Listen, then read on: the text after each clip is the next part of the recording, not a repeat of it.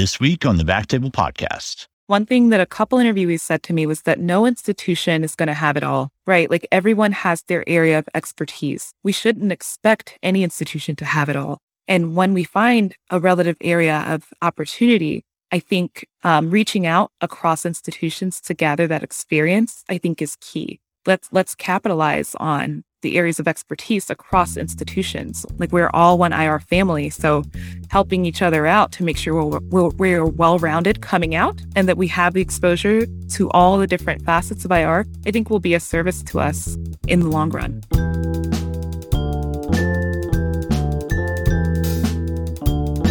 Hello, everyone, and welcome to the Backtable Podcast, your source for all things interventional and endovascular. You can find all previous episodes of our podcast on iTunes, Spotify, and backtable.com. Minimize vessel trauma, dissections, and the need for bailout stenting above or below the knee with the Chocolate PTA balloon. The balloon's unique nitinol constraining structure creates pillows and grooves that provide a predictable, uniform, and atraumatic dilatation. Learn more about the product details and safety information at medtronic.com/peripheral. My name's Eric Keller. I have the distinct honor of guest hosting today and introducing my colleague and friend, Dr. Lola Oladini. Dr. Oladini received her MD and MBA from University of Chicago and is now a chief resident and IRDR resident at Stanford. In addition to her pioneering work that we're going to discuss during this podcast today on what makes a good IR, she also has a passion for diversity, inclusion, and advocacy, and recently received a seed grant for her Break the Glass mentorship program. So I really appreciate you coming on the show. Yeah, it's an honor to be here, Eric. Yeah, excited to jump right into our discussion. I know we've talked about some of similar things just off the cuff, so I'm excited to talk about it more broadly. Yeah, definitely. I mean, I think that it's definitely a timely topic with this new residency program, trying to figure out what the right training program is and what makes a good interventional radiologist today versus yesterday. And so, I'm interested, I guess, to start in how you got interested in this work in the first place. Yeah, absolutely. So for me, the seed was really sown sometime after intern year. I went to Kaiser in LA. And there were 4 IRDR prelims who were all women, by the way, shout out to women in IR. And when we checked in from our respective programs, we were on either coast, we saw that there was quite a bit of variation. And by a bit, I mean a ton of variation in our respective curricular. And it wasn't like we all knew what our niches would be and like we selected programs accordingly. We just planned on going to good IR training programs. And since then, I've realized that good kind of depends on what you're optimizing for. And if you don't know what you're optimizing for, then it can be really tough. So I'm not going to lie, the planner in me got kind of freaked out, really nervous. Like, how am I going to work hard if I don't know what working smart looks like from the perspective of my end career? And then an opportunity for me to apply for a grant from Stanford to study basically anything came up. And I remember having like this stream of consciousness moment on a Friday night while I was moonlighting. And I spewed out this whole essay about exploring what makes an optimal IR training program. I applied for the grant, forgot about it. I'm not usually the person that wins stuff, but then I actually got the grant. And so then I had to actually follow through and do the work. Another big picture thing I would say that I thought about when applying for the grant, and since, if there was a math equation for what it takes to be a successful IR, and I'm not like a, expert mathematician, I would estimate that successful practice equals excellent training plus a supportive political practice environment combined with great personal attributes. I focused on aiming for the training component, actually, because I felt that the other components were less easily changeable in the short to midterm. That makes sense. I mean, I guess that the part of practice you're saying that we have the most control over is, I guess where we choose to do training for as much control over that as we have, and then what that training looks like exactly. So it makes sense to focus on that aspect of the, I guess, IR experience and journey. Yeah, exactly. This idea of working smart towards end career, I thought if I was pursuing private practice versus academics, that the required skill set would be a little bit tweaked. Yeah. So how do you go about tackling something like that? I feel like a lot of people talk about it, are interested in it, but it's such a diverse, kind of difficult thing to study, I imagine. Yeah, absolutely. So talking a bit about the format and the demographics, you're very familiar with qualitative grounded theory research. I actually chose that methodology. It basically involved recruiting a convenience sample of 71 IR stakeholders, 55 attendings, 10 PGY5 and 6 trainees, and 6 support staff, which included industry reps, IR techs, and IR nurses. And we had 17 attendings from the Northeast, 13 from the Midwest, 13 from the South, and 12 from the West Coast. The split of private practice to academics is about 26 academic and 29 private practice. So we tried using an interview script, but we tried to keep the conversation a little more casual so people could say what they really felt. And then we transcribed those interviews verbatim and looked for emergent themes that basically kept repeating themselves throughout the interviews. I see. Kind of like more of a structured conversation, I guess, than a rigid interview. Yeah, absolutely. Like, think about it. When you actually jump into a real conversation with people, that's when they tell you how they really feel about a subject matter, something you probably could never glean from a survey. Yeah, I mean, it's something definitely near and dear to my heart. I feel like sometimes with surveys, you get exactly what you ask, which is fine for some questions. But this question in particular, where you maybe have difference of opinions, maybe unpopular opinions sometimes, that maybe that's the best way to get at those and hear those voices. Yeah, absolutely. So you spoke to a whole bunch of people, like 70 so folks. Sounds like mainly attendings faculty, but also some people still at the end of their training, as well as some nurses and techs, did you say, as well? Mm-hmm.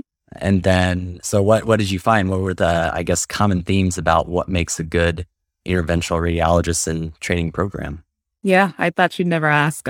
So in order, the most common themes were longitudinal patient care experience, and then practice building education, which was a little surprising, interdisciplinary collaboration, exposure to interdisciplinary collaboration specifically, and then varied case mix, and then exposure to clinical decision-making, and then strong DR training, procedural skills, and then finally graduated autonomy. So for me, the part that was not entirely surprising, but I thought it was interesting that it came through so clearly from the interviews, was that the private practice attendings cared a lot more about practice building education during training than the academic IR attendings did.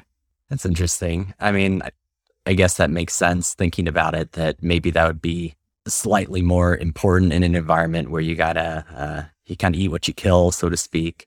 But I mean, that's interesting from a training perspective, because I can't think of many programs I've came across where that's a major discussion. I mean, maybe later on as you're getting near the end with applications, but definitely not a common structured part of IR residency education.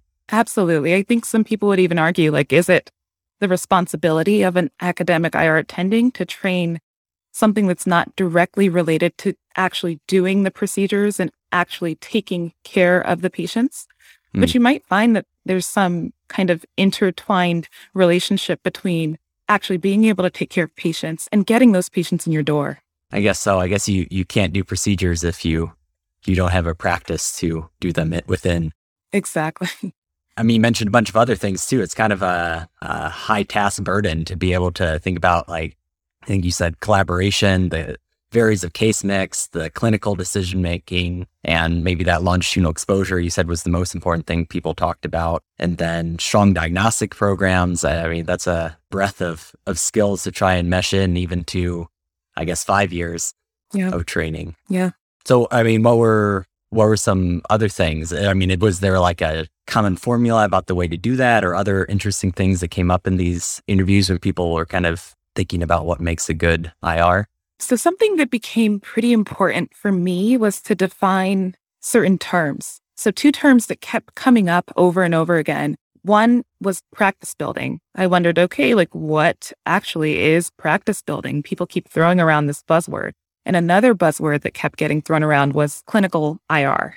That makes sense. Yeah. I mean, in my interviews, when I used to study turf wars more, that idea of clinical IR came out a lot. And I don't know, sometimes when you say like buzzword, it makes me think of sometimes, we all say something because it sounds nice, but maybe we have different meanings behind what that actually means in practice.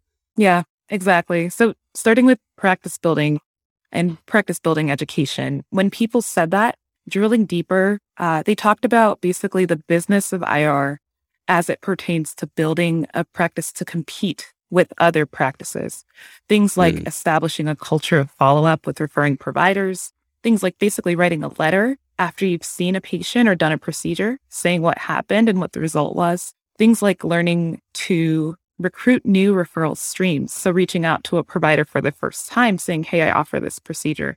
Then also things like new service line development. For instance, if you have an endo-AVF program, like how do you approach the nephrologists and all the other stakeholders to say, hey, let's do this new thing?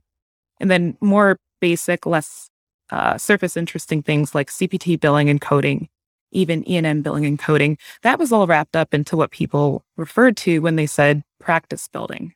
I see. It sounds very relationship based. I mean, whether you are reaching out after the procedure or trying to establish those new lines, it sounds a lot in terms of who you know and what they think about you in a sense. Yeah, absolutely. I think the relationship component of practice building is essential. I think that is kind of like the start, even before a patient comes in your door, right? You have a PCP or some other provider who has a patient with a problem, and they want to find someone that they can trust to help their patient.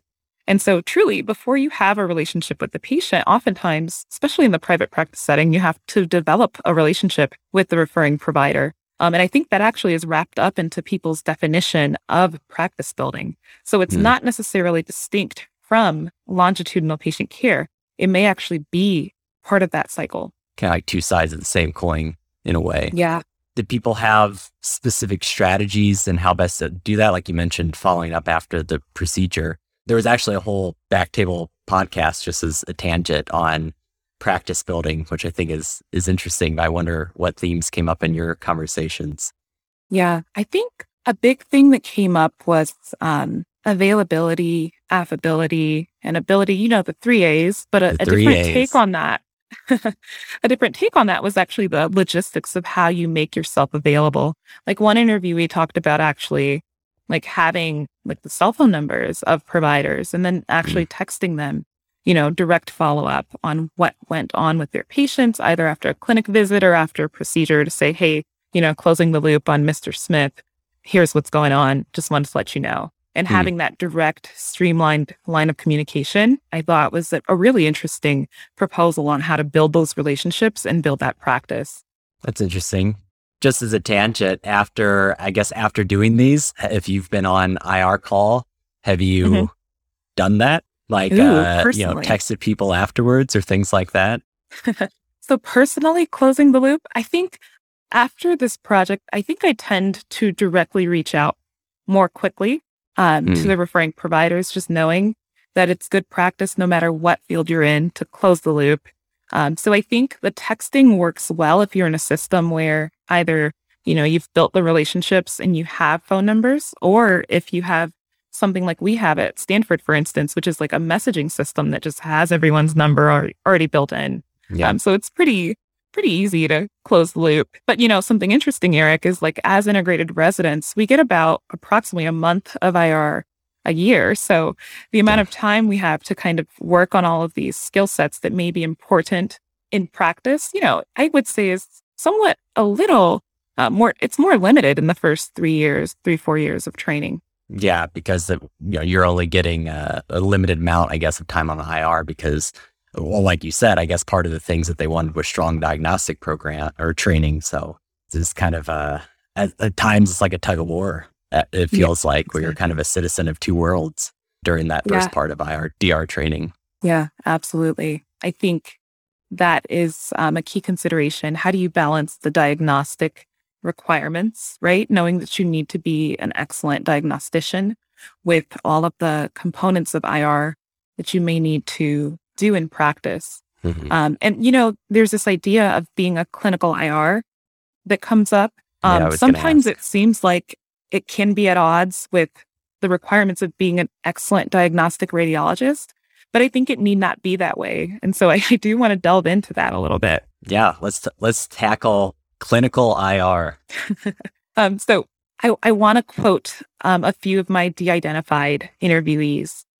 So IR 28, my 28th interview, he comes on and says that currently only lip service is being paid to the paradigm of clinical IR, and said that many real-world practices are lacking the clinic infrastructure, and many residency programs are not providing adequate exposure to outpatient clinic. And some folks are saying that these trainees who are going in these clinical IR training programs where clinical IR is just a name, they may not get the tools and the strategies to build a new practice area or a new service offering. They're saying that better clinic integration into IRDR residents would be a fundamental part of being a successful IR. And they furthermore offer that procedural specialties that come from historically clinical backgrounds where they actually take care of disease processes have clinic as a fundamental part of training. And their question is, why do we not? And I think the plot thickens further. So if we have clinical exposure as something we're saying we need, and we're saying, have more clinic, some people think that actually clinic is necessary but not sufficient to be a clinical IR. Some people say you get clinical in the hospital, and clinical is just learning how to manage outpatients. And so clinic may not be the only thing we need to practice, quote unquote, clinical IR. But if clinical IR is what we should be practicing, then maybe clinic is a component to be incorporated. But the question is, do we need to practice, clinical IR? Like, what does this really mean? Yeah. I mean, just you describing that makes me wonder, I guess, if we have a shared understanding of what clinical IR looks like. Because I imagine that for some folks, it's kind of almost on a continuum. Like for some people, to me, it would seem like it would just mean that, well, I'm more than a technician, that, I saw the patient ahead of time, worked them up, did the procedure, followed them out afterwards. Whereas other people take it to this far more extreme where you're managing comorbidities and, following their medications, hypertension, stuff like that, where I don't think that's in other people's definition.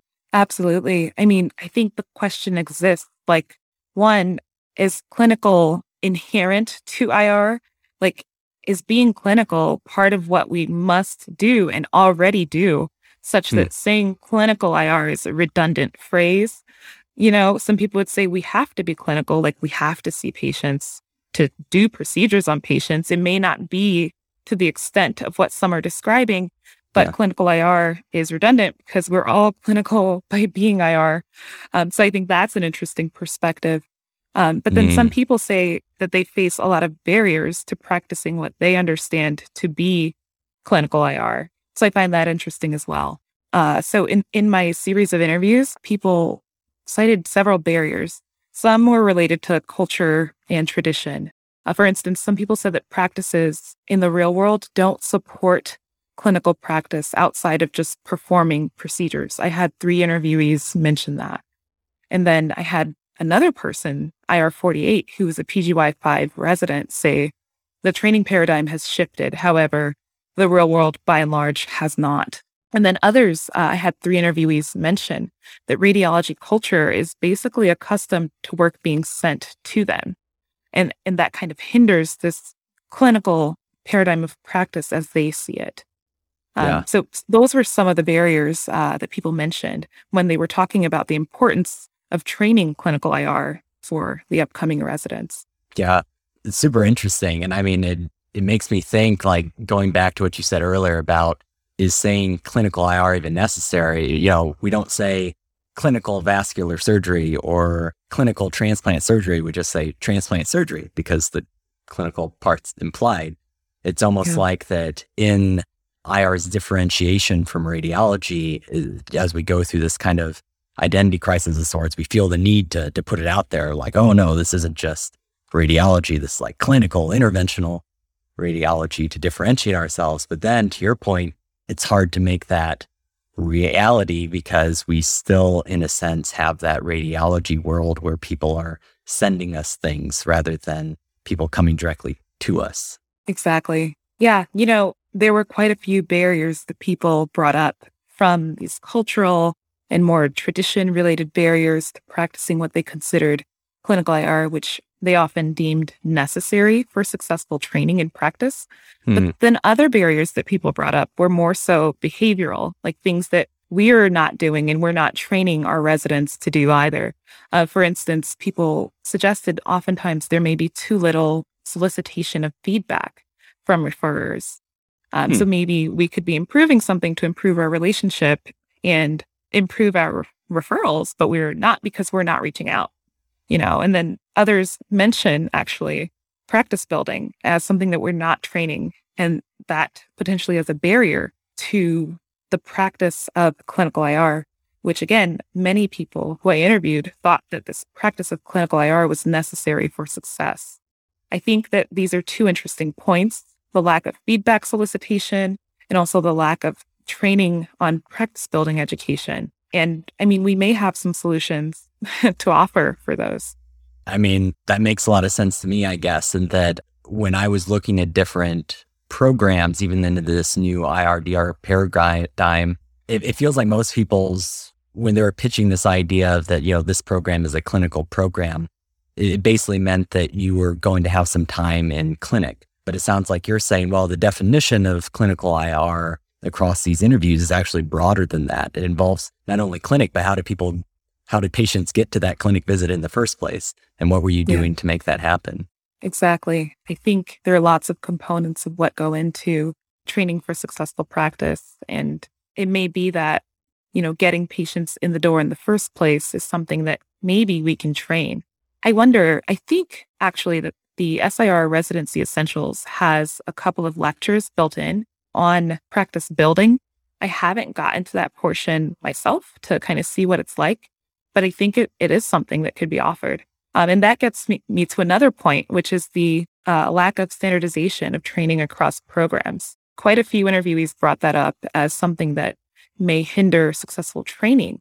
One IR suggested that maybe we ought to swap to a competency-based evaluation of trainees. Another IR suggested having a service line approach to training IR for all residents, such that you have maybe an attending who's a service line champion for something like vascular oncology, peds, neuro, thoracic pain, etc. And like just having an attending who's responsible for making sure that the trainees get that education.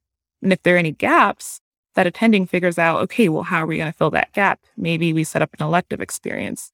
Maybe we have, virtual training on the subject matter, but just having some kind of accountability and responsibility on training across all the different disease areas that we manage and treat. That was an interesting suggestion from one of the interviewees. I see more of in terms of boxes that you have to check, that it's more of service line experience rather than ACGME competencies. Yeah.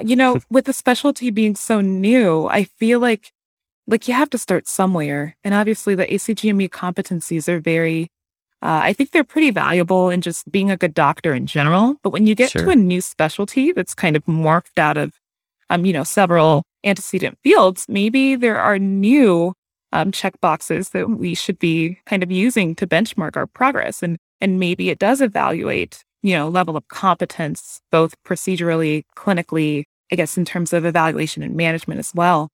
Just being able to check those boxes and, maybe it includes more than just a case log, but maybe some measure of competence at those cases that you've performed as well. So hearing that from some interviewees was very interesting for sure.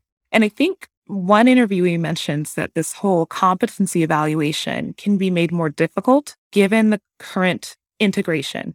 Some of the interviewees were saying this is more of a 1-3-2 experience than a truly integrated experience. And they were suggesting maybe more exposure during the early years could be helpful. But I think that's hard to implement. And again, we get to the issue of the diagnostic training. Yep.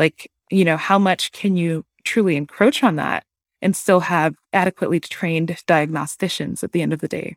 So some interviewees actually said on the contrary that DR is what makes our specialty unique and what differentiates us from other technicians. So if we encroach too much on that, maybe we'll lose what makes us unique as a specialty.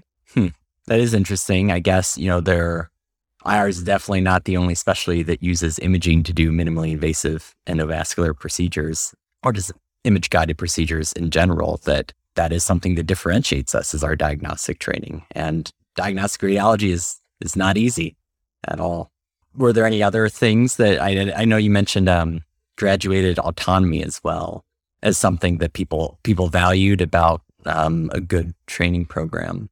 Absolutely. Graduated autonomy with feedback was something that came up quite a few times. I saw you raised your eyebrows there. I have a really interesting quote from one of the PGY5 residents that I interviewed. This PGY5 said, "Some attendings say that I'm going to show you something." And then they proceed to show you the entire case. Oh yeah, classic. and I thought that was interesting because, it's really hard to give feedback, especially when there's a patient on the table in front of you. Mm-hmm. Another attending, IR31, emphasized that it's pretty important to walk through the mistake and provide constructive feedback. And the interviewee accepted that it could be difficult to do in high-stakes situations, but paying more attention to the graduated autonomy that we're giving residents, and then also giving feedback like, hey, you're not here yet, to where I'll let you take this case from start to finish, and here's what you need to do. Here's what I need to see in you. I think the interviewees who mentioned graduated autonomy thought that could actually bolster our training across the board. I mean, it makes sense. Yeah, it seems like a difficult balance that, the patient's health, that patient care has to come above the educational experience to some degree. It's like you can't compromise their procedure just to get better training. But at the same token that, well, if you are going to take it over, make sure that the case is done as well as it can for the patient, that maybe you should then kind of debrief in some way or something like that. So that the next time you can build upon that experience, maybe more constructively. Yeah. I think it's hard though. IR is fast paced. Yeah. Most days are busy. Yep. We have sick patients. And so I honestly don't know how to kind of standardize that graduated autonomy with feedback when things can get busy, but I think it's interesting to consider, given that a good number of interviewees mentioned that that's pretty essential for successful training. Yeah, it makes sense. One thing that I wanted to make sure that I asked you was that I'm just curious what your opinion is of all of this. You've talked to all these people, you're an integrated resident yourself. What do you think the ideal training program looks like? What is a good IR to you? That's a great question. I think my personal opinion is a combination of what a lot of the interviewees have said. The 71 folks I interviewed, I think they all have a lot of wisdom to offer in their respective areas of expertise. I think that one thing I generally agree with is potentially the earlier integration of clinic components and clinical experiences and co-curricular experiences, such as, rotating on IR-related rotations, maybe like ICU, potentially earlier. But then on the back end, I think the incorporation of diagnostic radiology as senior IR trainees might keep us from being in this situation where we start a new job that may require a DR component and we haven't looked at an MR CT in, over a year. Yeah. So I think kind of respecting both sides of the paradigm here, where we're saying DR is important for our training and we don't want to neglect it, for instance, for up to a year at a time.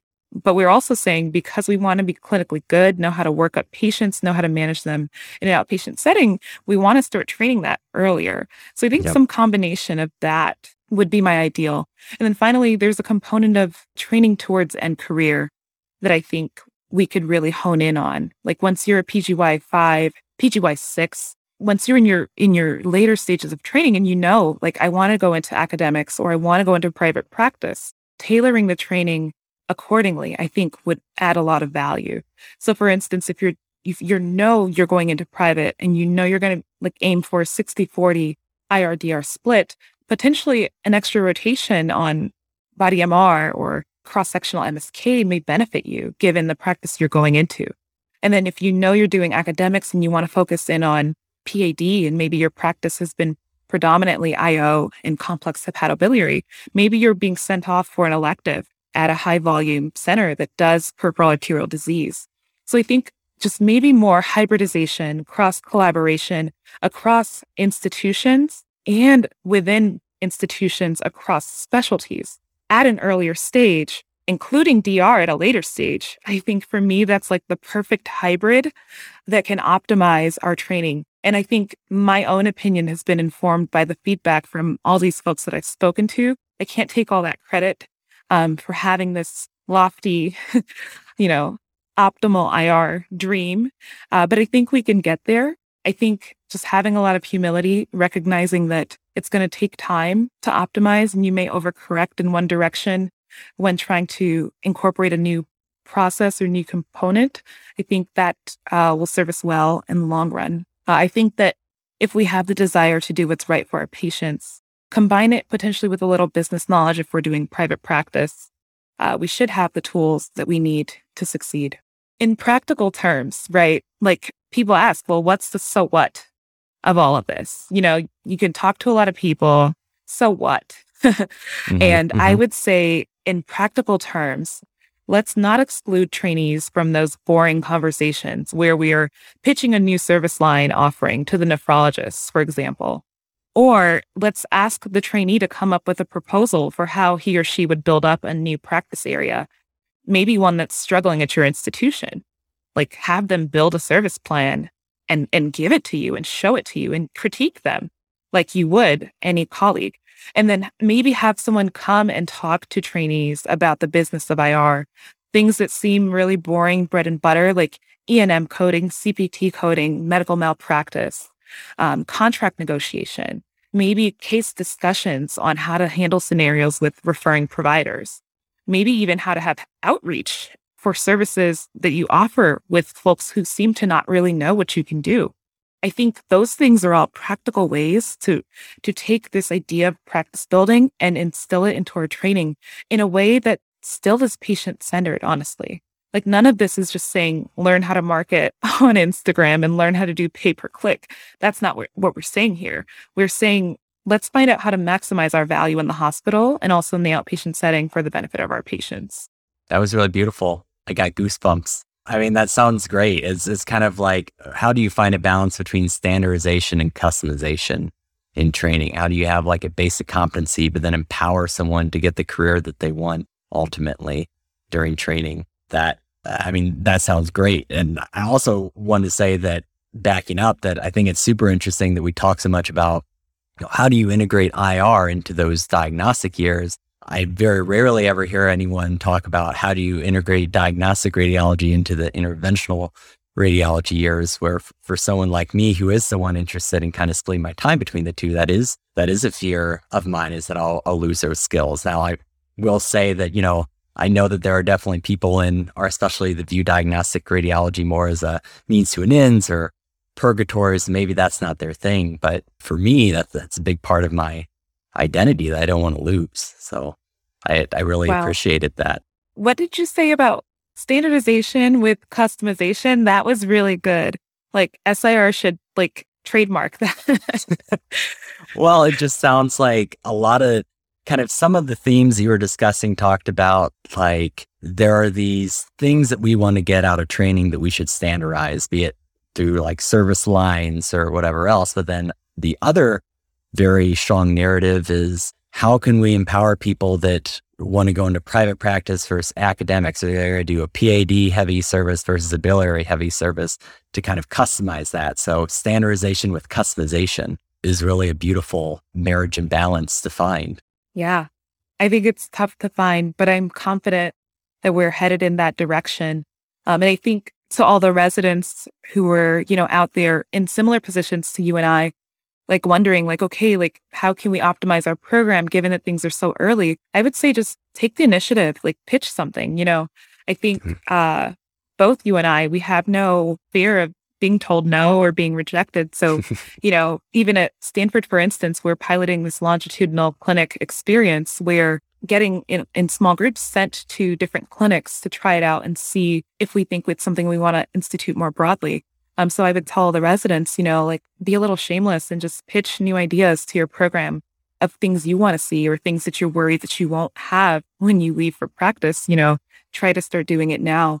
But I think we are still diagnostic radiology trainees as well. So not neglecting that while we're in it, not failing our boards or anything like that, but just kind of pushing for a little bit more, I think would be awesome. Yeah, definitely. And I mean, you practice what you preach, and that just as a side, everyone should know that you by far have been a champion of making our residency program better than it already is. And definitely your co-residents, me included, appreciate that a lot. Thanks, Eric. Yeah, I think we've touched on all the interesting parts. Like, obviously there's a lot of results that I'm going to kind of spew out from the interviews that I did. But I think the more hard to reach intangibles of the project, we've kind of fleshed out a little bit in today's podcast. So I'm really excited about that. Well, I really appreciate you taking the time, coming on, sharing with the Backtable community your results. I think this is super interesting work. Like I said, really pioneering work that I think will help us grow as a specialty and take IR that next step into the future. Is there anything else that you thought was particularly interesting or that you felt like we should have covered? I'll just reiterate soapbox one more time about the elective rotations as a supplement to our current offerings. I think one thing that a couple interviewees said to me was that no institution is going to have it all, right? Like everyone has their area of expertise. We shouldn't expect any institution to have it all. And when we find a relative area of opportunity, I think reaching out across institutions to gather that experience, I think is key. Let's capitalize on the areas of expertise across institutions. Like we're all one IR family. So helping each other out to make sure we're well-rounded coming out and that we have the exposure to all the different facets of IR, I think will be a service to us in the long run. Definitely. Well, thank you again, Dr. Orlandini, for coming on Backtable Podcasts. I hope that our listeners enjoyed this episode on what makes a good IR and how to become one. Please make sure to stay tuned. We have lots of awesome episodes coming out in the future that's available on multiple things, Spotify, SoundCloud, iTunes, and etc. Hope to hear you keep listening. Thank you so much for listening. If you haven't already, make sure to subscribe, rate the podcast 5 stars, and share with a friend. If you have any questions or comments, direct message us at @_Backtable on Instagram, Twitter, or LinkedIn. Backtable is produced and hosted by myself, Aaron Fritz, and co-hosts Chris Beck, Sabine Dond, Michael Barraza, Brian Hartley. Our audio team lead is Kieran Gannon, with support from Caleb Hodson, and Ness Smith-Savadoff. Design and Digital Marketing led by Brian Schmitz, with support from Zubi Syed, Article and transcript support by Taylor Robinson, and Vivek Prasad. Social media and PR by Ann Dang, and newsletter by Lauren Fang. Intro and extra music is Ripperoo by Skeptic Moon. Find us on Spotify or at local live music venues in New Orleans, Louisiana. Thanks again for listening, and see you next week.